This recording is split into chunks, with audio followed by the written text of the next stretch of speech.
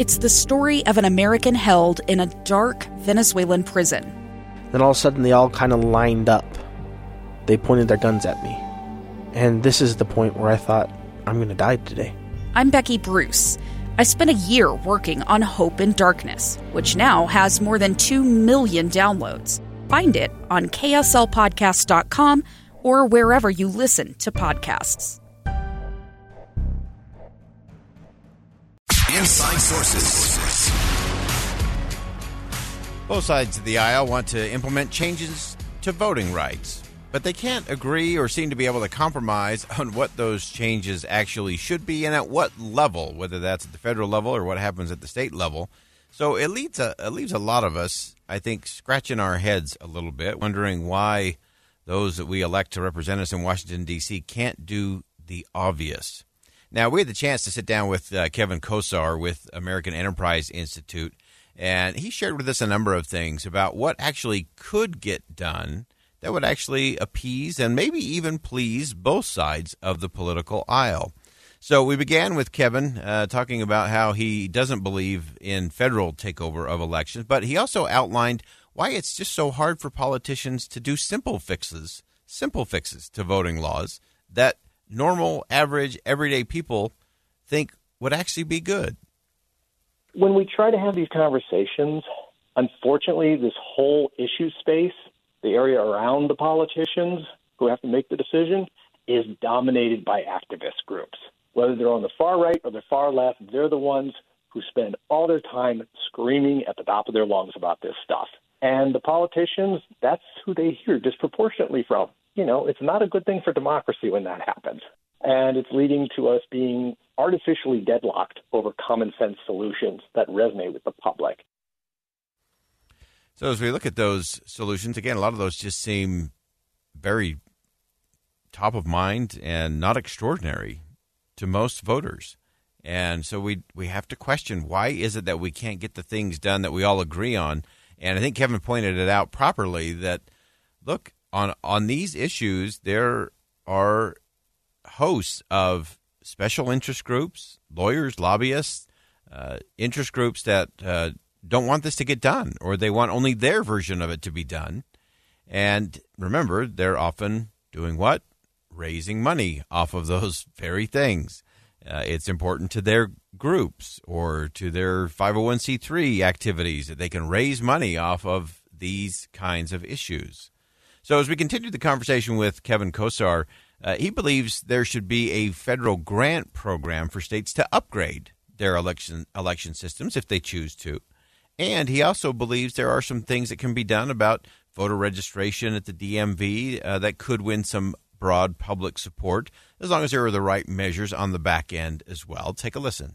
Last I checked, your average American doesn't like to go and hang out in government bureaucracy offices. You know, why should you have to go to one place to register to get your driver's license and to another place and register to vote? In each case, they're verifying the same information, your identity and where you live. Why not have it so that people can all in one place? And that's the sort of idea behind the automatic voter registration. And that also makes for a cleaner set of data. Instead of one agency entering your name and calling me Kevin R. Kosar, and then another agency identifying me as Kevin Richard Kosar, and then those records don't match, it just leads to a cleaner data situation, and it makes it easier for me, when I move, to update all my records. Good for voters, good for security, and probably saves money in the long run. So now that's a radical concept. What if we could do something that was secure, that was more efficient, that was more effective? It seems like we should be able to do that in this country. And again, you don't have to go with a big federal takeover of the election system in order to accomplish that. There are plenty of ways to get at that. And there are, we're fortunate to be in a state where we've gone through and we've done the hard work and the heavy lifting of figuring it out and figuring out how to make it work and figuring out how, if we're going to do vote by mail, how do we make that more transparent in terms of how things get counted and processed. So all of those things, I think, are vital. Again, a lot of those we do very well here in the state of Utah, so that's great.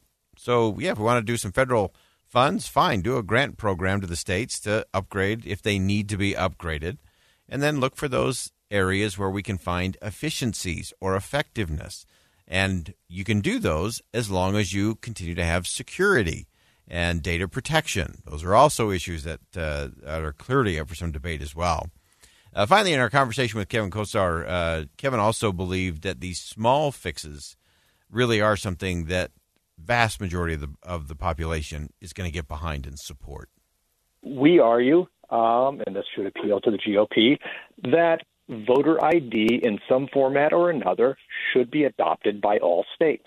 We also argue that everyone should have access to voting by mail. It shouldn't be something that's restricted only to certain classes of people or only to people who are in the hospital or out of town on election day. And we put out stuff that should appeal to the left and the right, and what we're hoping is that they can take this and bargain and come up with something they can all live with.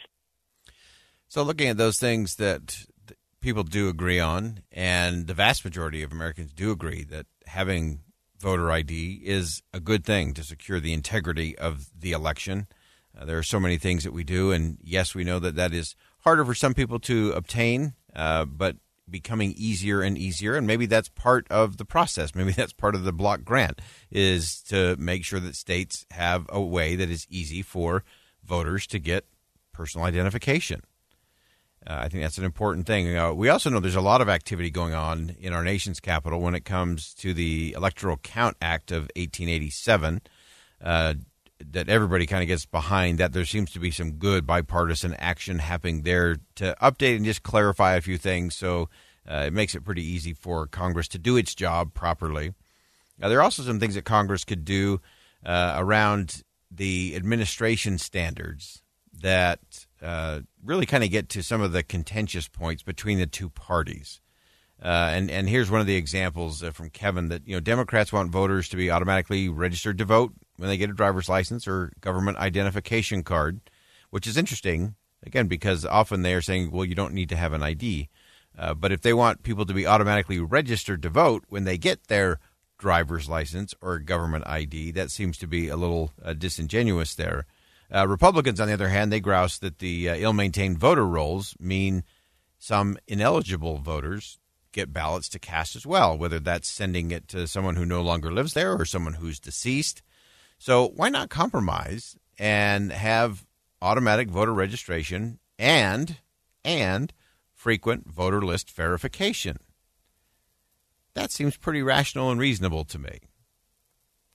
So I think there's a host of bipartisan agreements and bargains that can be done. And the question is not whether it's possible. It's a question of will. And it's a question of leadership. Who's going to lead? Easy to sit back and have the shouting match across the divide. Or it's even easier for politicians to say, we're just too divided. We can't solve voter rights issues. We can't get more safe, more secure, more trust in our election system. We can't possibly do that. We're too divided. And just remember that as long as they're convincing us that we're too divided, it gives them an excuse to do nothing.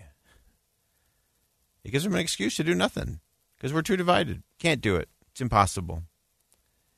And I would suggest that we need to get out of that kind of thinking and make sure we're having the right kinds of conversations and electing the right kind of people to Congress who are willing to say, I can have that conversation. I'm comfortable with where I am. I'm comfortable with what the voters I represent believe in, that I can go in and have a good faith conversation about that.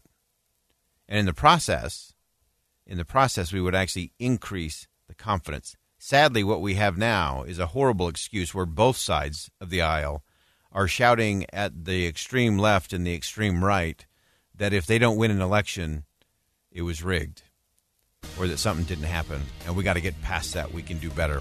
We're going to step aside for bottom of the hour news. When we come back, much more on Inside Sources. We're going to talk Super Bowl with a rabbi coming up next. Stay with us. 2 years ago, Americans watched in horror as a crisis unfolded at the Kabul airport. She was tear-gassed and beaten. Images of thousands desperate to escape Taliban oppression filled our news feeds. More than 80,000 Afghans made it to America. But the story didn't end there. It was very cold. There was no power, no heat. Who would help our newest neighbors? I'm Andrea Smartin. In Stranger Becomes Neighbor, you'll hear the stories of some remarkable refugees who left their homes and their dreams behind, only to start over from zero. Their only possession was 3 blankets. And you'll meet Americans who stepped up to help them. You want me to come when you deliver your baby. What can one person do in the face of an international disaster decades in the making? That's Stranger Becomes Neighbor. Find us at kslpodcast.com. Follow us on Apple Podcasts or anywhere else you listen.